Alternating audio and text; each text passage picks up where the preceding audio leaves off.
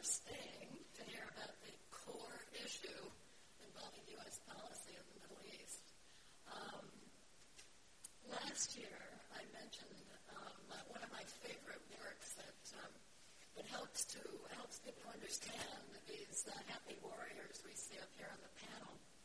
It's called The Myth of Sisyphus, Camus' great book. And that title has a double meaning, the story of Sisyphus, and also the misinterpretation of the story, the myth. A quote from it sticks in my mind, where Camus says, "Reaching for the heights is enough to lift the heart." We must imagine Sisyphus happy. And I think that's true.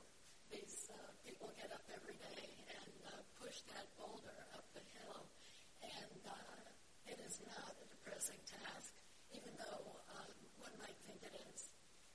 At any rate, I believe we have the bios of all the speakers in your book, so I'm not going to read them.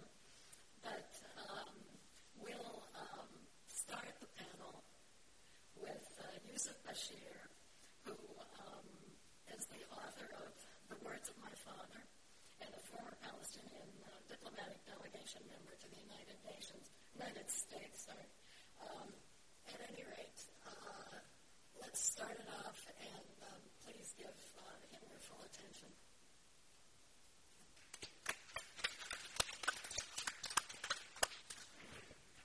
Thank you, everyone. It's such an honor to be here with you. I thought one of the first things that I wanted to accomplish by being here today was to offer the human touch to the problem in Gaza and leave it to the experts to help me give you the full picture afterwards. My name is Yusuf Khalil Salman Ahmed Mustafa Khalil Salman Bashir. My family is 320 years old from Gaza. The name of the town is Deir al-Balah. I was raised on a large piece of land in the middle of the strip. My family sold on large quantities of vegetables to Israel, Egypt, and Jordan. My dad, who also taught English, was always keen on pushing his children to always believe in peace and conciliation, not only with our neighbors around the Gaza Strip and the West Bank, but with all my fellow human beings. My house was located near an Israeli settlement by the name of Kfar Daron, one of the very first settlements to be established in the strip, and next to my house. Everything was going quiet, calm. I was 11 when the Second Intifada started. The soldiers started shooting at the house and all the other nearby houses, hoping that the inhabitants of these houses would leave and abandon their homes. And that happened. Two of our neighbors left. And so shortly after, the bulldozers came to demolish the houses. And that was another reason for my father that we were not going to abandon our home, because becoming a refugee was not an option. I was 11 years old when the Israelis started shooting at our house and then took over the second floor, third floor of the house. And when they were done, they came downstairs and told my family and my father, from now on, no relatives are allowed into the house, and we are going to be upstairs. And from that moment on, from September of 2000, we lived in the living room every single night, where the Israeli soldiers used and slept on our beds in the rest of the house. That large house that I took for granted, that beautiful life that I knew, was now destroyed by the soldiers. The frustrating part for me was not the soldiers. To me, as 11 years old, that's what soldiers do. The frustrating part was my dad. My dad insisted on teaching me that no matter what you do, no matter what happens, you were born a Palestinian, an Arab, and a Muslim, and that what we do as people here is that we will always give peace and reconciliation another chance despite what they do. They tried to push him out of the house. They demolished his entire fleet of greenhouses. They injured him in the back of his neck in front of the CNN crew. And in 2004, when I turned 15, in front of him, my mother, my grandmother, and 3 United Nations officers, one of the soldiers who just granted the permission to the visitors to come in, decided for no reason to shoot me in the back. That moment would change my life. It was one sound, just like that, in front of everyone. And after I collapsed, after I thought I was on my way near the end of my life, I opened my eyes in a hospital called Tel Shemer in the middle of Tel Aviv, Israel. To me, as a Palestinian, time to see a new face of the Israeli state, the Jewish people, because up until that point, it was only my father who was reminding me of the concept of children of Abraham. It was not the soldiers, it was not the settlers. After spending a year, 3 months in surgery, an additional year in rehab, the Israelis, doctors and nurses taught me how to walk again despite leaving the bullet in my back. And that is what changed, put me on the path, a spiritual path, brought me closer to my identity as a Palestinian, as a Muslim, as an Arab, and brought me closer to my father. Unfortunately, when I left the hospital with my newly found vision, the soldiers were still there. And despite everything that my father continued to promote and advocate for them, they still continued their way of harassing, hoping that he would give up the house and leave sooner rather than later. But that was never going to happen. In 2005, and after a long 5 years, the Israeli state decided to unilaterally withdraw from the Strip. And when 500 soldiers or more, the base was now being demolished. When the last group of soldiers left the house, my dad ran upstairs for the very first time in 5 years and told me, the rest of the family, that I told you I was going to get the house back. Today, the house, me and my brothers and sisters, we own that house. I lived in the U.S. for 13 years, but I can still point to that house and say, I'm from Gaza, and I'm Palestinian, and I'm proud of that. Now, I'm one of the very lucky ones. My family had the resources to send me abroad to study. My brothers went to Germany, my sisters went to Germany, and I came here. But many of my fellow Palestinians, especially today over the last 10 years, residing in Gaza, do not have that option. And we have to ensure that on an individual basis, case by case, because of the unemployment, the political unrest, many young people in Gaza are denied the opportunities that I was given. And I hope that in the future, in the very, very near future, all of us here in this room try to do something about that. Thank you all for listening. Thank you very much.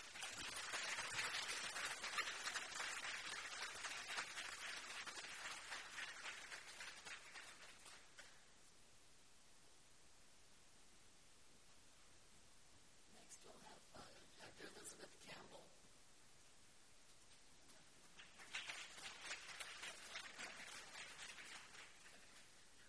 Thank you so much, and thank you for having me and providing me with the opportunity to talk a little bit about UNRWA.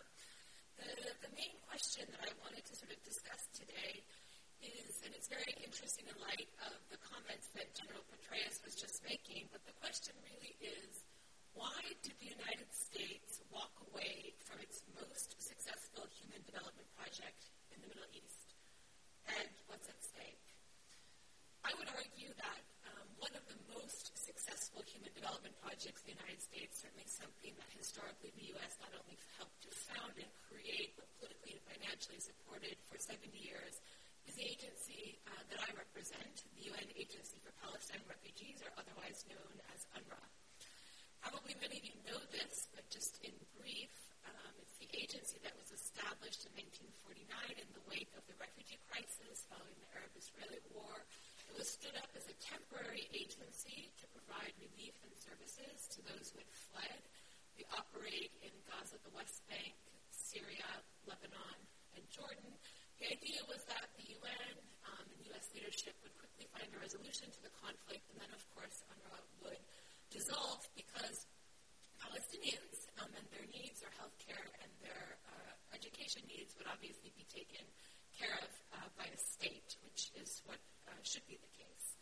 7 years later, UNRWA is still in existence for the obvious reason that there has been no political solution to the Arab-Israeli war.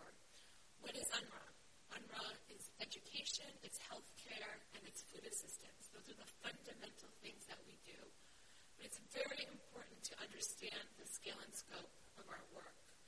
We run over 700 schools. We educate more than 535,000 girls and boys. To give you a sense of the scale of that work, if you brought UNRWA to the United States, it would probably be about the third largest school system after Los Angeles and New York. Okay? Secondly, I mentioned healthcare. We have a network of over 140 primary healthcare clinics in the 5 areas that I mentioned, providing essential services like vaccination, prenatal care for mothers, and medicine, etc., which are not available to most Palestinians otherwise.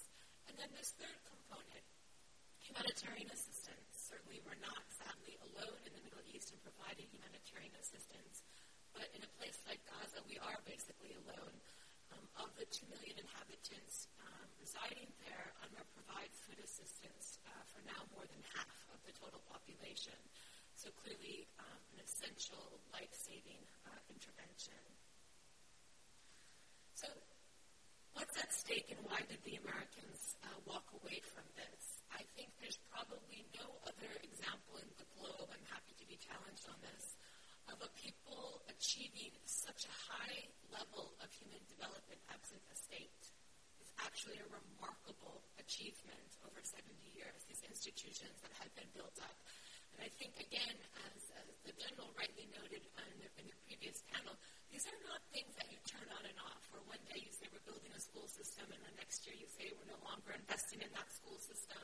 These are things that evolve, in fact, now over several generations to achieve a certain level of efficiency, excellency, etc. So what's at stake is obvious, right?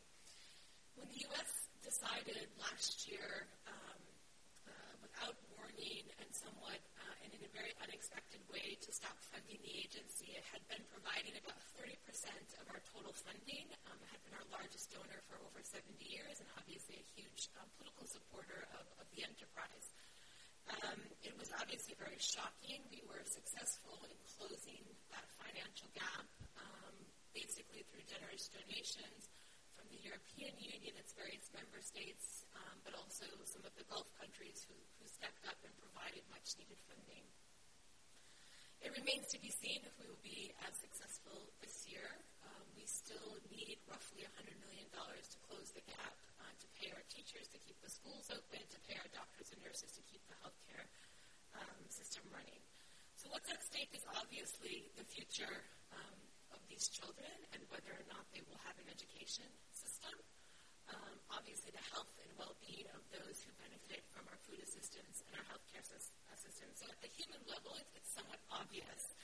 If these institutions were to dissolve or to otherwise be destroyed, it's obvious at the human level. But I would also argue that this is not something that should be seen in isolation. Again, I think the General said it quite well. Whether it's the U.S. or any other type of military, a security footprint is one thing, but to maintain security, it requires an educated and a healthy population, and that's what UNRWA has been doing for Palestinian refugees now for 70 years. You pull the plug on that, it's unclear what the implications would be, but there is no doubt in my mind you would have very significant and consequential security implications across the region if suddenly you find 500,000 kids without access to education and absolutely no alternative, by the way.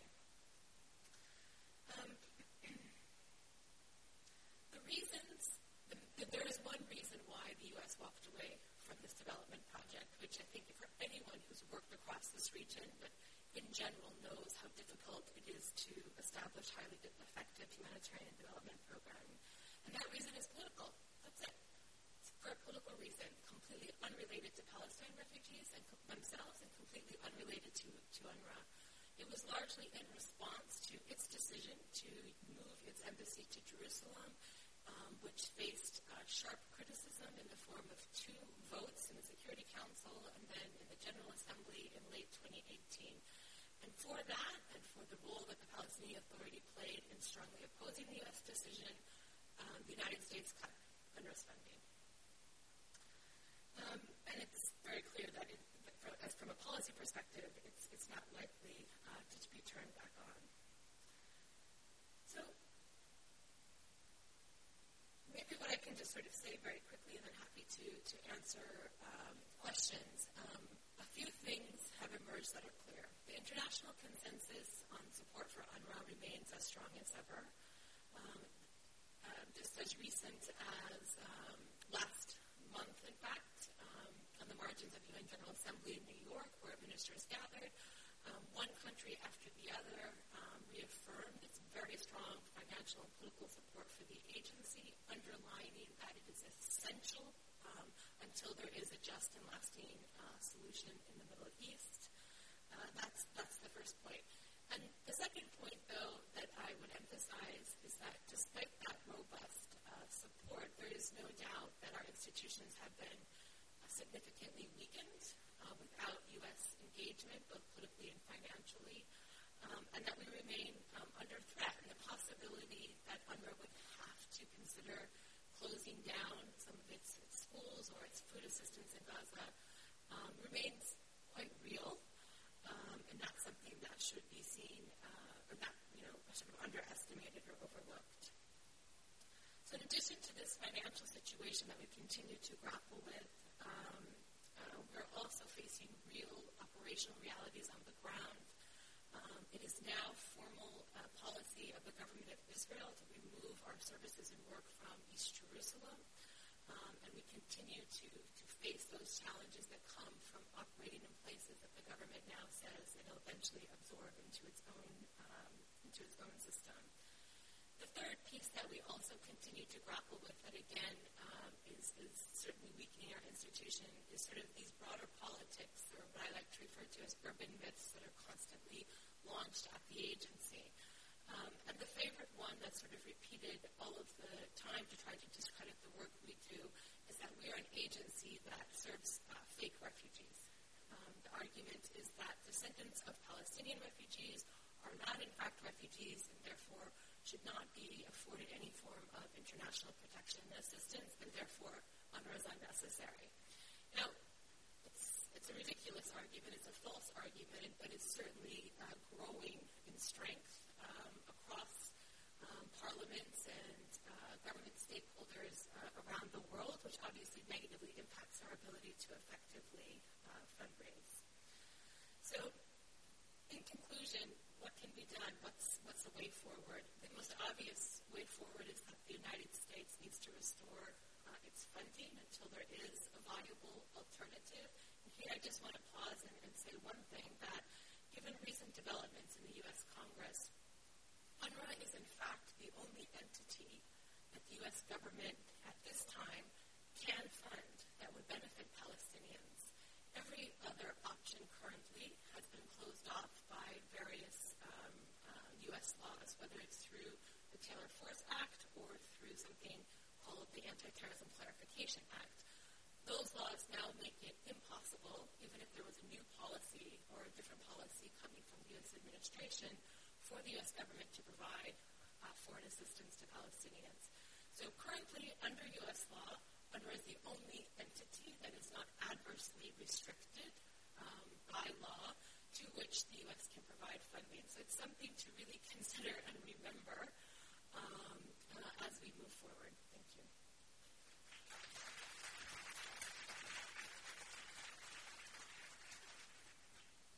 Thank you very much. We have two more speakers. Who would like to go next? Sean. This is related somewhat to the work of UNRWA. That's fine. Maybe this is appropriate. Thank you, Shukran Mabruk. Congratulations, National Council on U.S. Arab Relations, and Dr. Anthony. Thank you for having this panel. Thank you, all of you, for being here, and congrats to the Council for the continued focus on building better relations through education and exchange, and particularly with a focus on youth. You're right, Dr. Anthony, that not many Americans graduate or have a full 4 years in undergraduate or graduate work in the Middle East. I hope that there is increasing interest from Americans, at least in doing a study abroad. My daughter just got back from a semester at AUB in Beirut, and she called me this afternoon and asked where I was. I said, I'm at this conference, and she said, send me the link, and I sent her the link, and she wrote back immediately and said, the author of Words of My Father is at the conference. So I've read your book, Yusuf. It's a wonderful story of resilience, of resistance, of hope, of spirit, of generosity. Thank you. She's reading it now. The future prospects for Palestinians is the title of this panel, and many say the prospects are bleak. And when I think about the politics and the lack of effective leadership on the Palestinian question, on peace, it's very depressing. The U.S. naming Jerusalem as the capital of Israel, the move of Jerusalem, the Israeli elections, where neither of the major figures and parties are talking about the Palestinian issue, occupation, peace. There's very little difference between them. And there's no peace plan or real process. U.S. government funding, as Elizabeth just said, has cut all assistance to Palestinian aid, and it's to UNRWA, but it's also bilateral aid, and it's also, people forget, it's aid for Palestinian programs outside of the Palestinian territories, for UNRWA, but also for other UN agencies. Anira, I'm the head of American Near East Refugee Aid, still gets some funding from UNHCR and UNICEF for Palestinian work, but it sort of comes under the umbrella of the Syrian response work. And the Gulf has followed the U.S. lead. We thought originally it was just sort of, well, if the U.S. isn't doing it, we don't necessarily need to do it either. But we understand from leaders in the region that President Trump and Kushner have actually asked the leaders to not fund Palestinians, all under the hope that this will bring Palestinians to the negotiating table. For Anira, we had a $100 million cooperative agreement with the U.S. Agency for International Development to build Palestinian community infrastructure, and we were about $72 million into the funding there. So it's $28 million worth of programming funding that we could have done that's lost. We lost two-thirds of our Palestinian staff, from 75 down to 25. We've hired a couple back recently. Our largest office is in Gaza, so you're not alone in Gaza. And our second largest office is in East Jerusalem, and we're still in Ramallah. When the funding was cut, I decided to write a little message to our community and to go over to Palestine and record it in Palestine. And I stood next to Sinsila, a stone wall, a terrace in the olive grove. And I said that one state, two state, we're just focused on the human state. No politics, no religion, just humanity. And I tell you that because our staff in Palestine, but also in Lebanon, they're very proud of that. They're very, very proud that that is the focus. And so I want to take just a few minutes to talk about our focus and the recommendation that if we keep the focus on human development, the prospects for Palestinians, in fact, is not so bleak. We do humanitarian aid. We do about one shipment a week worth about $1 million a shipment of medical medicines and medical supplies, and it's actually up this year. But our real focus is on development, and the development funding was cut, but we're focused on figuring out how we get other funding for that. And we're focused on what are the priorities. And so in any development program in any country, and I think the main message I have for us is let's treat this like a regular development program. We're working with people who want normal lives, with security, with jobs, with their children in good schools. And so what are the sustainable development goals? Which ones of those are relevant for Palestine and Palestinian communities? What are the national development priorities? As we all know, it is not a poor community. Many of the poverty indicators are actually quite good. As you know, literacy is very high, 97% literacy in the West Bank, 98% in Gaza. But what are the gaps and priorities? Well, youth unemployment is a huge one. It's a problem around the world, and it's a problem in the Middle East. But in Palestine, it's 40%. Women in the workforce, there's still not enough opportunities and structural mechanisms for women in the workforce. And it's not education overall. Education is strong. Palestinians tell me education is our religion. Education is our only hope. It's what keeps us hopeful for the future. But there are gaps. One of them is that there has not been universal early childhood development, kindergarten, preschool. And also there is a gap between what students are learning in schools, what they're graduating with, and whether that allows them to get a job. So let me focus on those three areas quickly. On early childhood development, we've worked with the Palestinian Authority, with the Education Ministry, to help them understand the research, which says, and the minister told me this, he said, Sean, for every dollar we invest in early childhood development, society gets $7 return on that. So they understand now and have declared kindergarten to be mandatory universally. What does that mean? Well, probably 1,000 to 2,000 kindergartens need to be built. Anira, over the last 9 years, has built or rehabilitated 208, so 10% of the existing stock, but we need another 1,000 to 1,200 probably.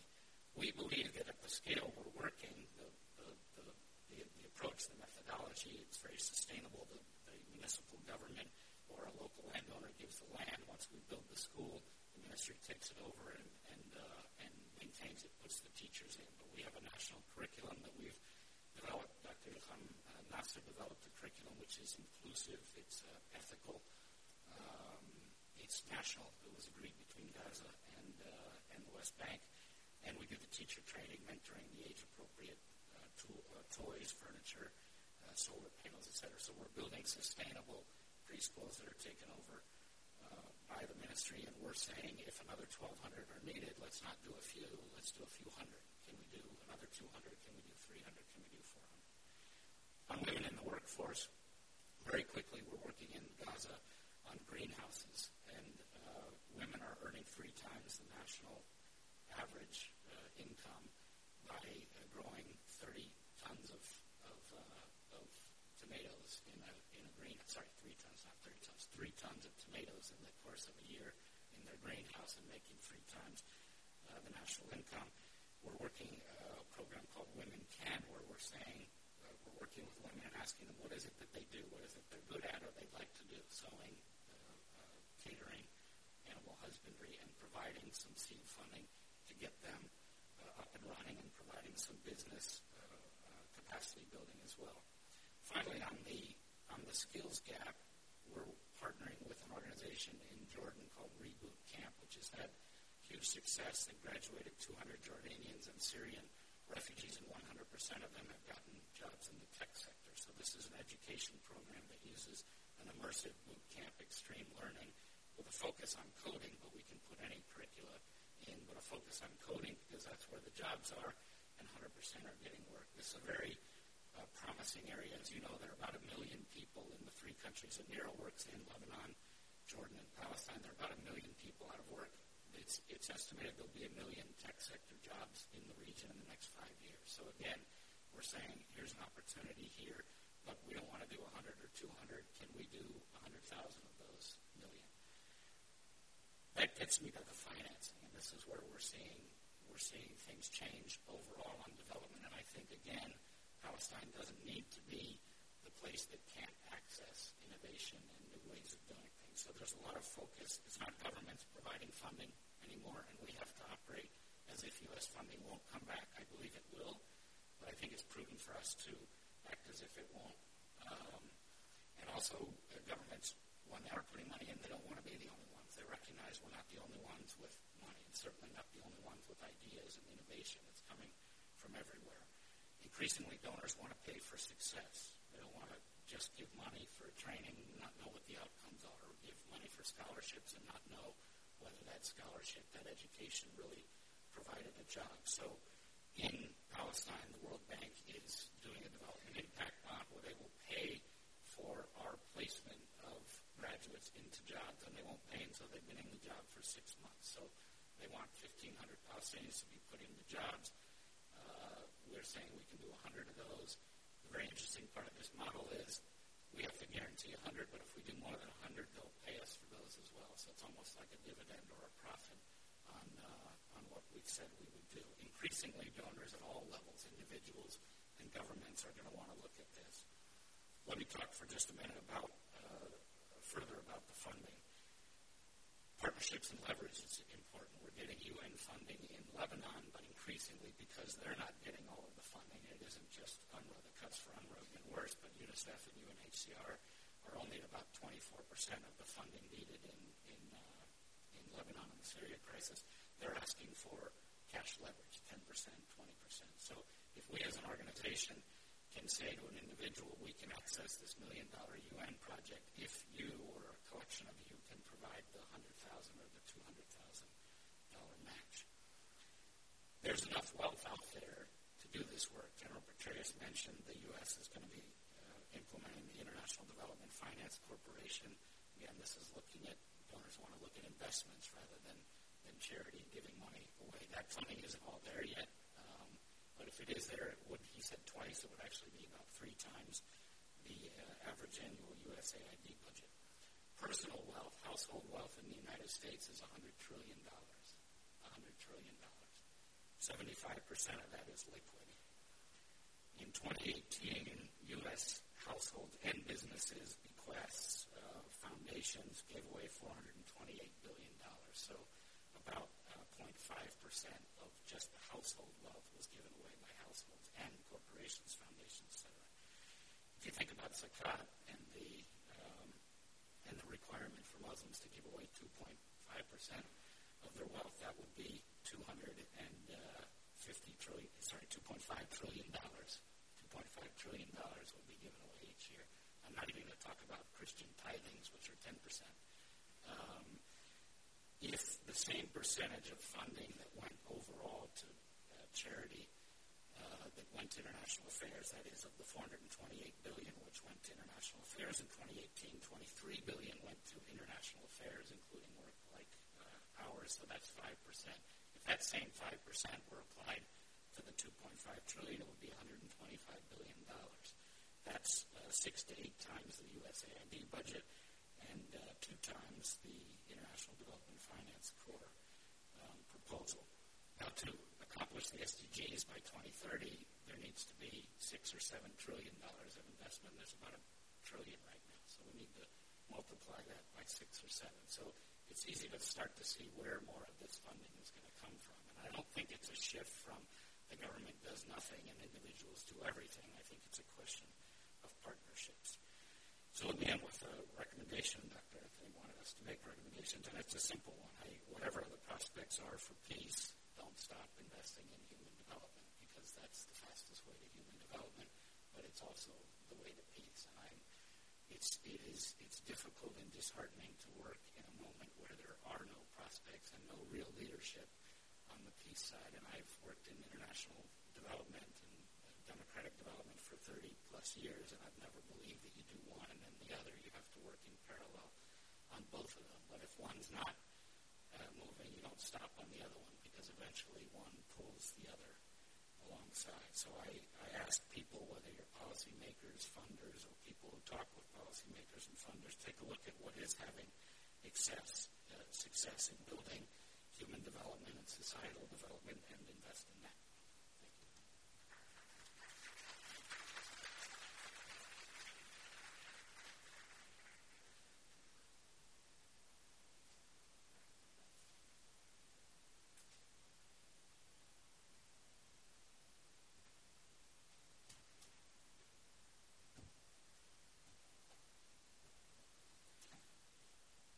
It's a privilege to be sharing a panel with all these wonderful people, and I'm glad that I'll be able to address this audience on this critical issue.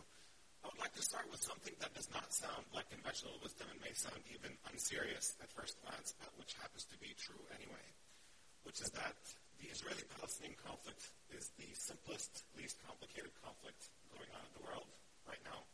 But that requires us looking at it from very particular lenses. If you look at it from a moral lens, the problem fundamentally is that the Palestinian people are denied the basic right to freedom.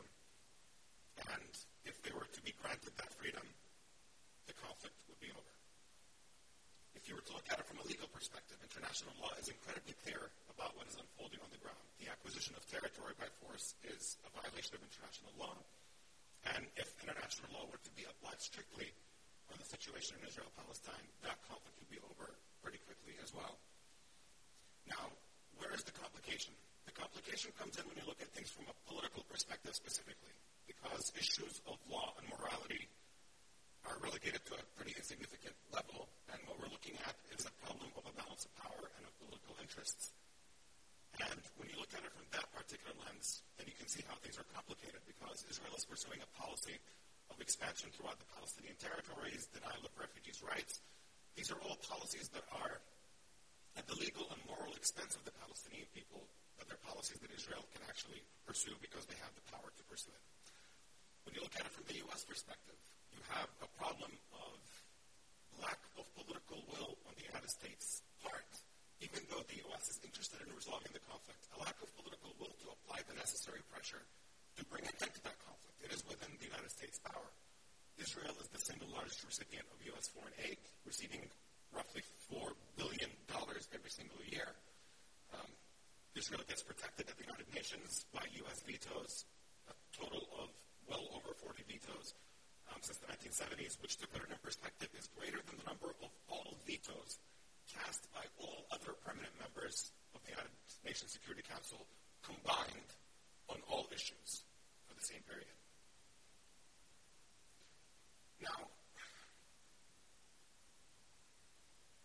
there was a debate within the Arab American community, the community that I'm active with, that looks at things from a human rights perspective for the most part.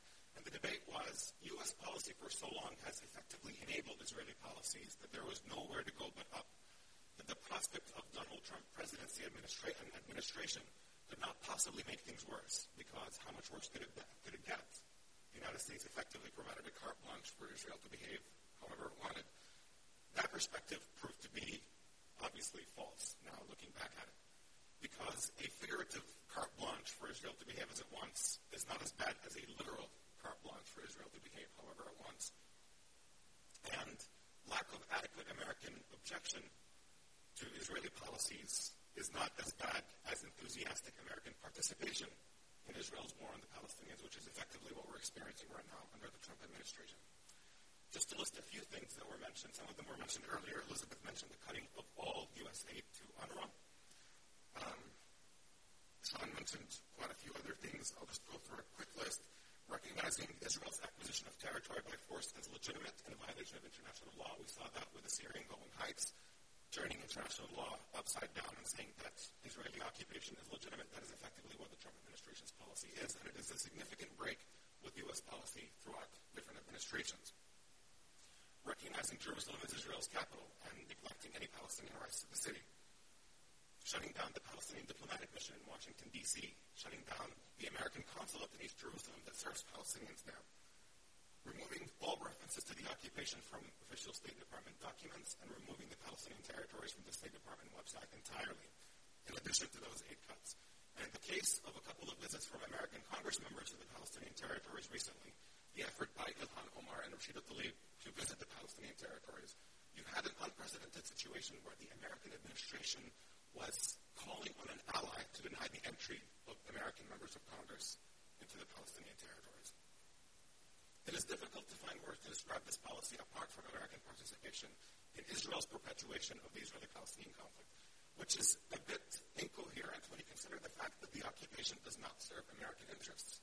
We have an interest in regional stability. When you look at opinion polls throughout the Arab world, one of the biggest reasons for lack of American political popularity in the region has to do with America's enablement of Israeli policies towards the Palestinians. And there's a common sense thing, which is to say that if Israeli policies are preventing the conflict from being resolved, the perpetuation of the conflict is by definition a component of instability that makes things uncertain moving forward. And even though these are not things that serve American interests, the Trump administration looks at things almost exclusively through a domestic policy lens, and they carry out policy based on what is popular with the base and not necessarily what is in America's long-term interests in the region. In addition to the significant shift in American policy, there is also a significant shift in Israeli policy. I wouldn't call it significant, perhaps. It became more explicit because for anybody who was observing Israel's expansion of settlements throughout the Palestinian territories, it was pretty clear that Israel was not really interested in a two-state solution. It just does not go along with Israel's continued expansion of settlements throughout the Palestinian territories. But what we have today is that this coy and implicit policy has become more explicit, where the Benjamin Netanyahu administration is very open about the fact that they oppose Palestinian independence or self-determination. They effectively, openly at this point, support a policy of apartheid where Palestinians are perpetually living under Israeli control without a saying to their own future.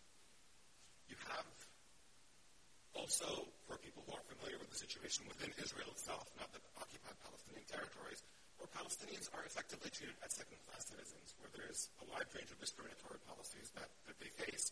And what we have now is also that status becoming more explicit with the passage of the nation-state law in Israel, which declares that the right to self-determination is unique to the Jewish people, meaning that Palestinian citizens of Israel are not equal citizens of the state.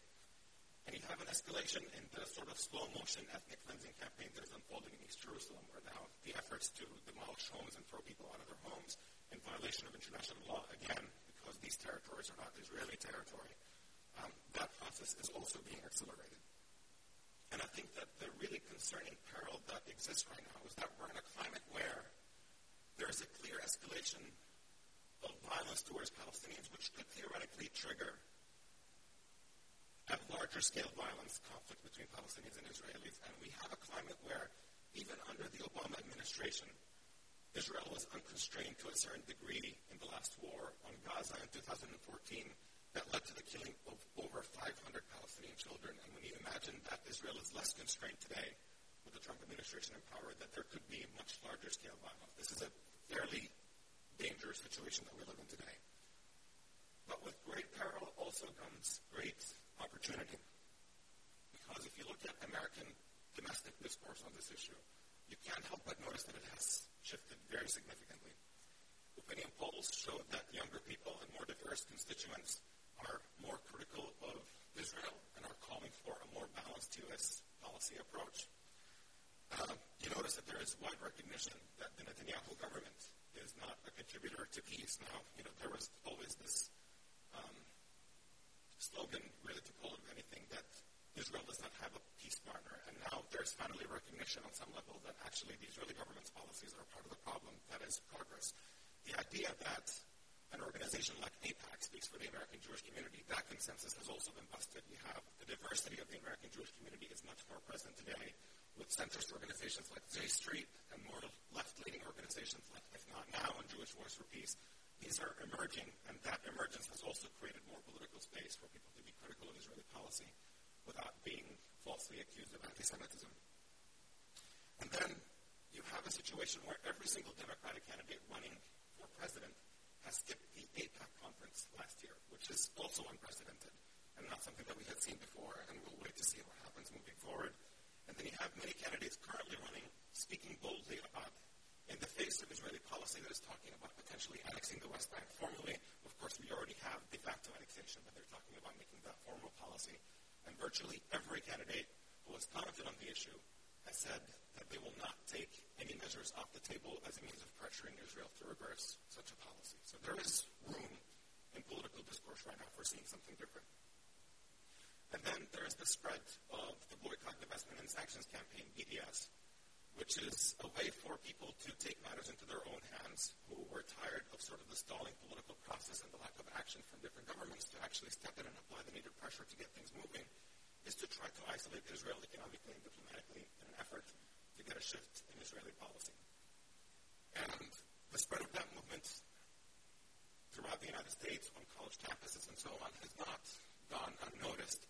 In fact, it has led to a pretty significant reaction where you have right now laws being pushed in different states, and many of them that have passed, that undermine the right to free speech in the United States on account of shielding Israel from such laws. You have an effort to basically say that Americans, if they boycott Israel, they can be punished by the state by not being awarded government contracts. This is a clear violation of the First Amendment. There have been multiple lawsuits. The ACLU has been suing on behalf of activists who have been affected by this, and these laws have been struck down in at least 3 different states so far. But this is an ongoing battle that we're witnessing right now in defense of free speech. And then you have an effort to expand the definition of anti-Semitism to include criticism of Israel as part of that definition. And you have similar battles being waged right now where the ACLU, once again, is opposing efforts to expand that definition in a way that clearly hinders free speech. Now, in terms of what can be done practically at this point, there's obviously, I think, for people operating within the United States, defense of the First Amendment on this front is a clear battle that has to be fought because it really goes beyond the Israeli-Palestinian conflict. You don't have to care about Palestinians or their human rights or their land to know that something as precious as the First Amendment being undermined is a very serious problem, and I think that that's the kind of issue that all Americans of all walks of life ought to be engaged in. And there is also the issue of trying to hold candidates running for president accountable in terms of their rhetoric on the Israeli-Palestinian conflict, because for far too long, we've allowed candidates to get away by simply paying lip service to the two-state solution. That's all they talk about is, I support a two-state solution, I'm against, whatever, both, there's this whole false equivalence about responsibility for the conflict, which is fine, everybody can pander. But it should not be enough anymore to talk about a two-state solution, because simply talking about a two-state solution is something we have done for the past 20 years and has led to the complete erosion of the two-state solution as we're witnessing today. And so candidates ought to be pressured, and I think that's something for anybody who's engaged in the political process, is to say that candidates have to be pushed on saying that if you still advocate for a two-state solution, if you think that it's still possible and that's the vision to pursue, what are you going to do specifically that has not been done before to make it happen? And I think holding candidates' feet to the fire is a critical issue. Now, looking at it from the Arab world's perspective, I think there's something also important there to be said, which is that the Arab world put forward the Arab Peace Initiative. And the idea behind that was that the Arab world would fully normalize relations with Israel in exchange for Israel withdrawing from the occupied Palestinian territories and finding a just solution for Palestinian refugees. It's a pretty significant step. I mean, this rhetoric about how Israel is isolated in the Arab world and all that stuff, when you look at this, it just does not match with reality.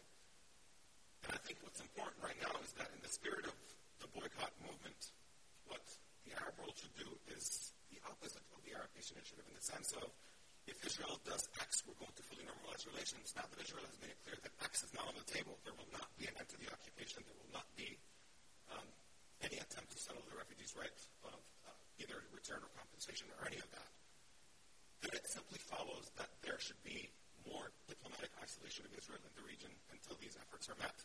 And even though there's no certainty for the future, these things, if they were to happen, it would not necessarily guarantee that we're going to be heading towards resolving this conflict. But it certainly puts us in a position where we're better situated and giving it the best chance possible to finally resolve one of the most politically intractable conflicts that we've been dealing with in the region. Thank you.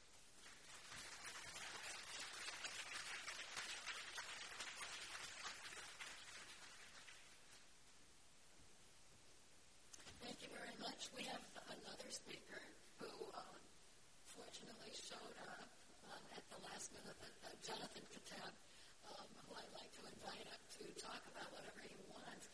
No one has said anything about bringing Hamas and the Palestinian Authority together. Maybe you have ideas about that. The floor is yours.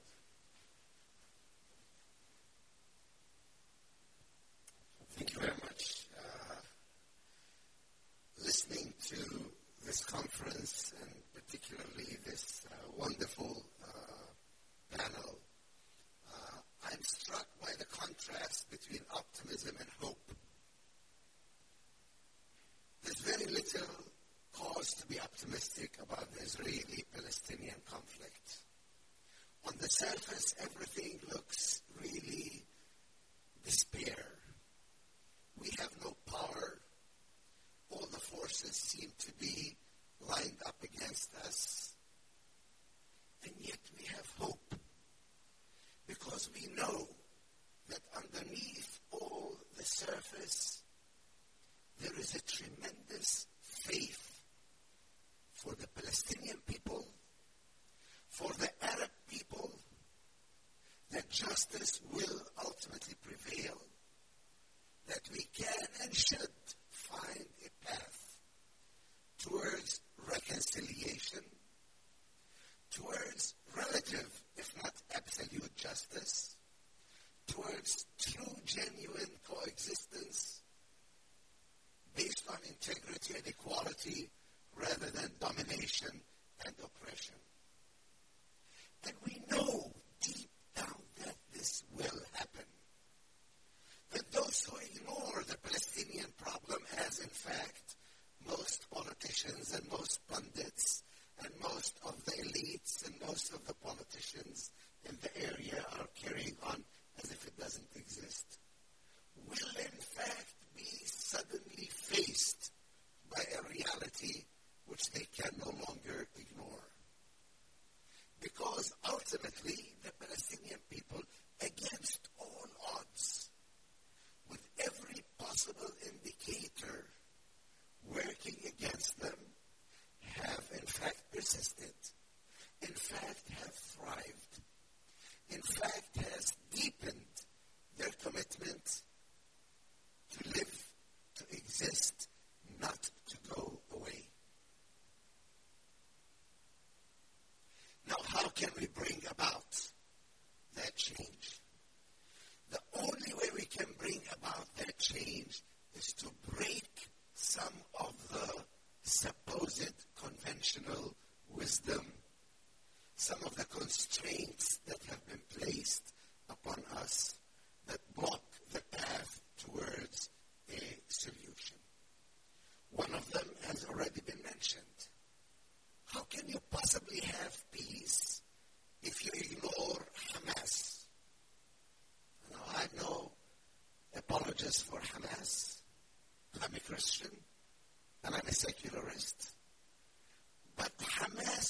represents something within the Palestinian community that needs to be brought into the process. You cannot deal with Gaza without dealing with Hamas, and you cannot deal with Palestine without dealing in Gaza. You cannot simply close your eyes and pretend that 2 million people living under total siege with 4 hours of electricity a day, 95% undrinkable water, nobody can go in and out, close to 50% unemployment rate. You cannot continue to exist like that. You must deal with that reality, and to deal with that reality, you must deal with Hamas. The second thing is we have to deal with genuine democratization in Palestine and in the rest of the Arab world.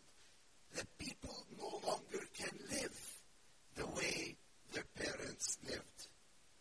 People were excited about the Arab Spring, and after a while they thought that it went away. It did not go away. It is still there. We see it today in Sudan, in Iraq, in Lebanon, in Tunisia, and you will see it throughout the Arab world. It has not disappeared. The aspiration of people to be free, to be treated with human dignity, to participate in their government and not to be simply ruled by local elites of any kind is a reality. The idea of equality, how can Israel possibly imagine that apartheid and discrimination as a system of law is going to persist in the 21st century? It cannot do that. How it will end, we still don't know. But we know for a fact, just like apartheid fell, and the wall in Berlin fell, and the whole communist Soviet machinery was destroyed. Just like the Shah fell, Hosni Mubarak fell, other people fell. This also cannot persist in the face of reality. How do we bring that reality to happen? And how can we do that? Hopefully non-violently, hopefully peacefully, hopefully through recognition of people's equality and people's lives. The system that Israel has created in the occupied territories, in Gaza, and in Israel itself, based on the religious and ethnic rule by one group over another, simply cannot be maintained in the 21st century. So, the reality is, we have hope. We may not be optimistic in the short term. And those who only look at the surface of things will say, this will never happen. Palestinians don't have power. Arabs generally don't have power. Muslims generally throughout the world are perhaps living in one of the weakest periods throughout their long history. But that cannot stay forever. People will, in fact, rise up. People will, in fact, achieve dignity and freedom and democracy. And we have to be part of that process. And we have to keep that faith and that hope alive. And we have to be on the right side of history. We cannot be fooled forever into thinking that the current status quo will prevail, because it won't. In the end, justice and freedom will prevail. Thank you.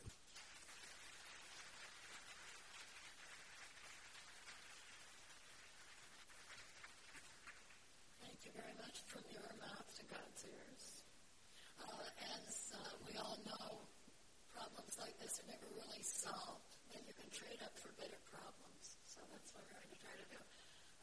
Would somebody like to comment on the effect that Trump's move to leave the region recently has had on the government of Israel? Would anyone have an opinion on that? Just need to, maybe. You can turn on your own microphone, of course. Yeah, okay.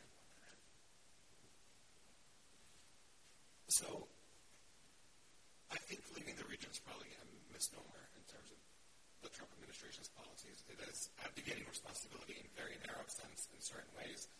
There are a lot of people who mistake Trump's move, for example, in northern Syria as an act, the rhetoric that Trump himself used on Twitter is this is about ending endless wars and about the U.S. not policing the Middle East.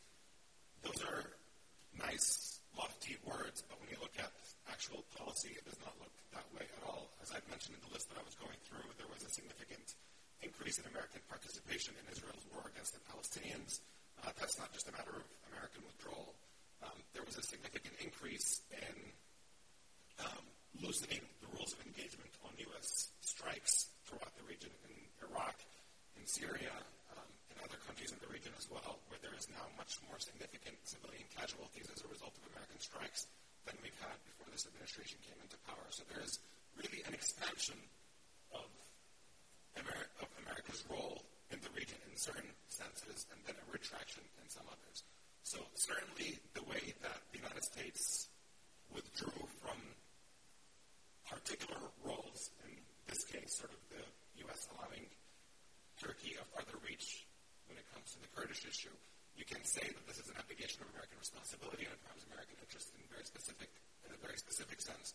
But as far as Israel is concerned, I don't imagine that Israel is particularly worried because, in general, when you look at broad administration policy when it comes to Israel, the policy has been handed over to people like David Friedman and Jared Kushner, people who are pretty close to Israeli elites and who are effectively of one mind with the Netanyahu government when it comes about positioning Israel in a privileged position in the region. So, thank you. There are some questions here about how to rebuild Gaza, how to improve the water situation in Gaza, and so forth. Is there anything you would like to say, Yusuf, about the specific problems in Gaza and how we can help?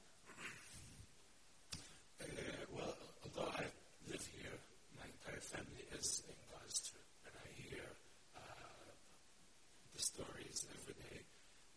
The water contamination has been, quite frankly, an issue even before Hamas took over, because many of the Israeli excuses of why we have to impose a blockade is because there is a terrorist organization operating within the Strip. But even I remember the issues with water and climate change in Gaza. I remember seeing them even when I myself lived in Gaza. Another thing is the ability to get in and out of Gaza. I've been here since 2006. I came here when I was 17 years old. Today I'm 30 years old. I haven't made it back to Gaza once. Even as a U.S. citizen, I am denied that opportunity because the Israelis say you're a Palestinian. Unless you give up your Palestinian ID, we will not treat you as a U.S. citizen. Many issues that the UNRWA and the other ideas that have been talked about here, things that don't even have to do anything with politics. Many students in Gaza are denied full rights to Harvard, Oxford, schools in Australia, even schools in the Arab world, but simply denied the opportunities because they couldn't make it out of Gaza in time to attend that conference or that university. So many of these efforts, so that's why in my talk I said we have to approach it on an individual level, case-by-case basis, because many of those kids, when they make it out, they're able to provide for their families, and they're able to provide for their cause, whatever they end up being. So how can we help? I know in D.C. it's usually very easy to say, well, it's complicated. The Israelis are not going to accept security needs. But there are no security risks for Palestinians to make it out to improve and seek education, especially in the U.S. and the U.K. and throughout Europe. And other issues, climate change, Israel will sooner or later have to deal with the water contamination in the sea because we share the same sea. So sooner or later, that issue that is now today known as to be a Gazan issue or a Palestinian issue will in fact be an Israeli issue in no time, and more of that. Do you mind if I say something just small? Yes. I just think that it's important to note that a lot of people think of the Gaza siege as the security policy on the part of Israel. I don't. Yeah. So I think that's an important point to sort of correct for, because there's been a while when Israel would not allow potato chips or Coke cans, soda pops, or cookies to enter the Gaza Strip early on in the siege. So this was explicitly a policy that was aimed at squeezing people economically in order to make them more politically pliant. And the policy continues to some extent is that there's an aspect of it, if you want to say that certain things cannot go into the Gaza Strip without Israel checking them first, for one thing.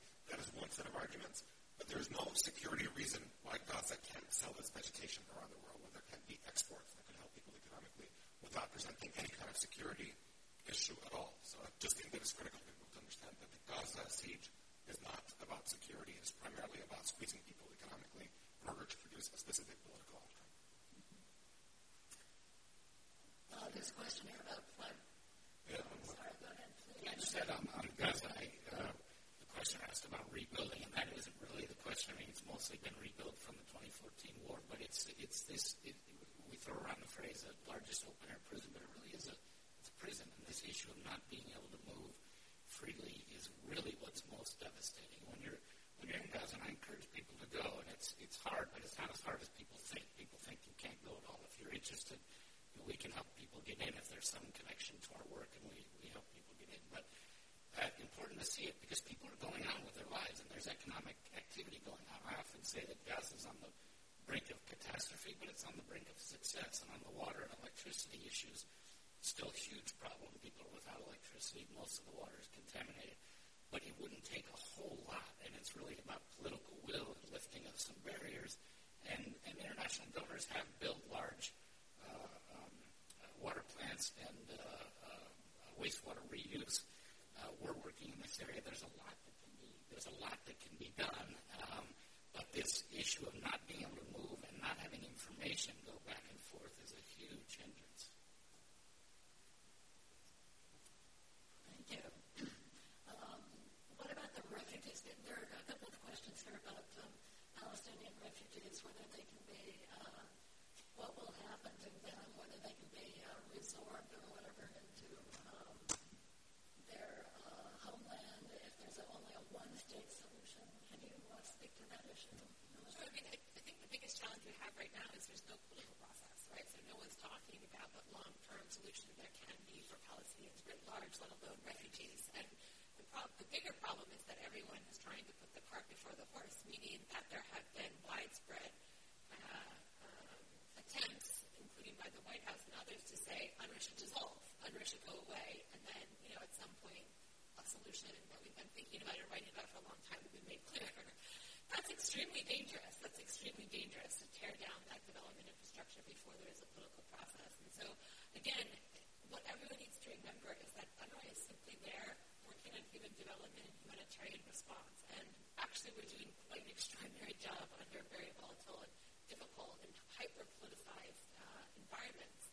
What is required is a political solution. That is it. And it can, to answer the question very simply, it can look a lot of different kinds of ways. But people need to come together and have a conversation, and that's simply not happening. Yeah, a question just came out regarding the news that Benny Gantz will be attempting to form a government. Is this good news to anyone? Is this any better than Netanyahu's attempting to form a government? Well, to me as a Palestinian, any day without Bibi is a good thing. So I'm just going to choose to be optimistic. Hopefully the fact that the other parties have made their voice heard this time around will make an impact within the Israeli elections for the betterment of everyone involved.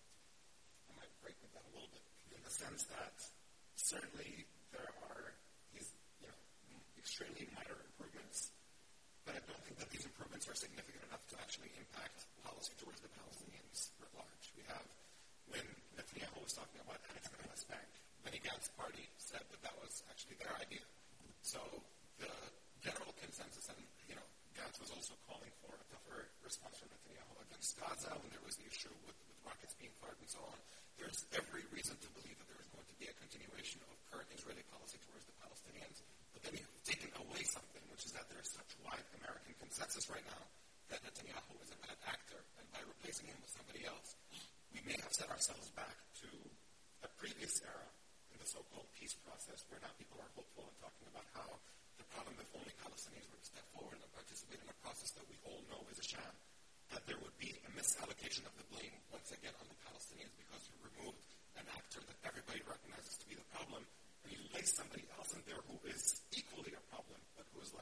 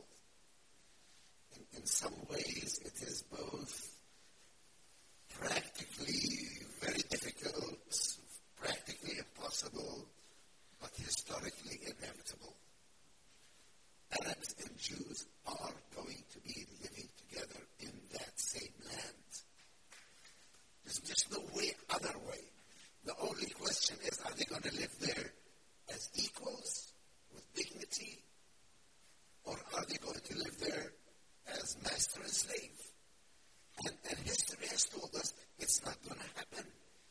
Master and slavery has been removed. I mean, people don't remember that 100 years ago, women didn't even have the vote in America. 150 years ago, African Americans were shackled. They were bought and sold. So the move towards equality, the move towards human dignity, the move towards respect for individuals, for human rights, is a historic move that cannot be denied for a long time. It can be pushed back, it can be suppressed, but eventually it will break out.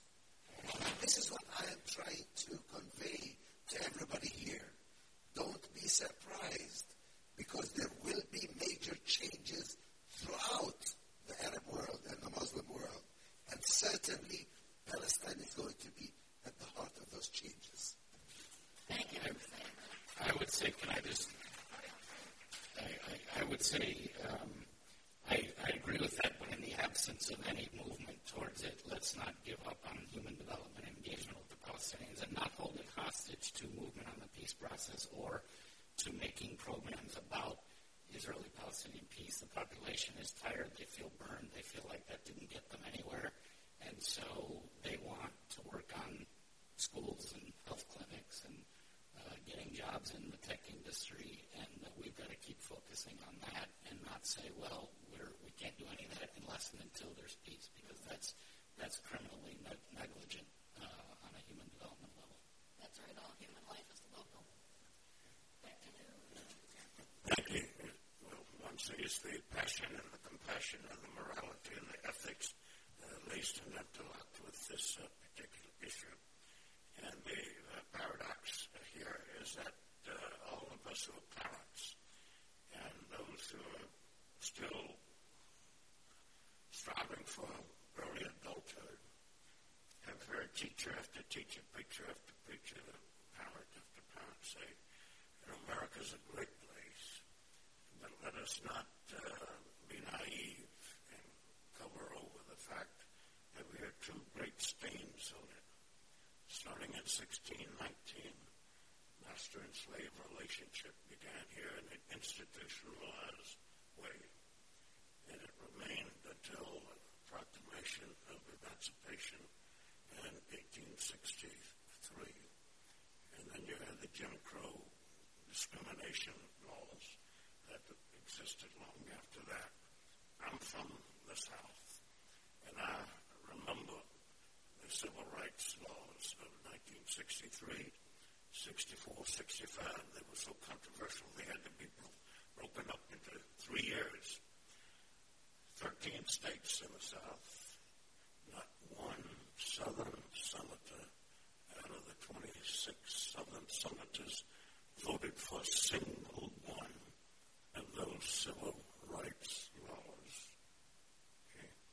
In the House of Representatives, I don't know what the exact number was, 130, 148, only one Southerner dared to vote for these civil rights laws.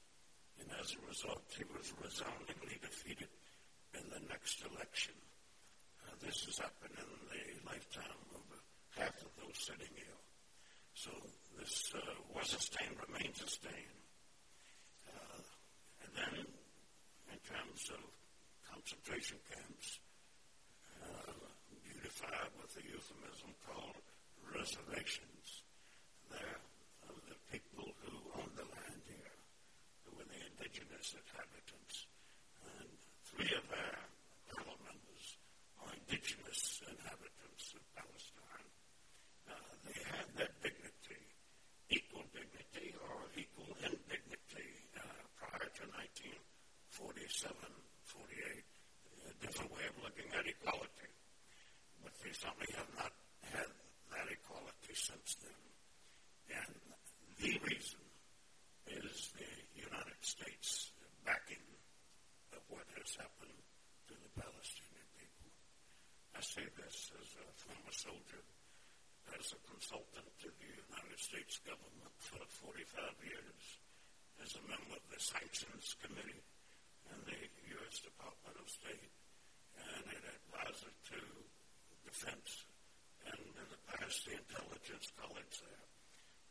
truths, like Jonathan Katab said, you cannot deny these things, nor the implications of them. Acts and facts have consequences and implications for everything that people stand for in their family, in their schools, in their churches, mosques, and synagogues, with their coaches and their teachers. These 6 individuals personify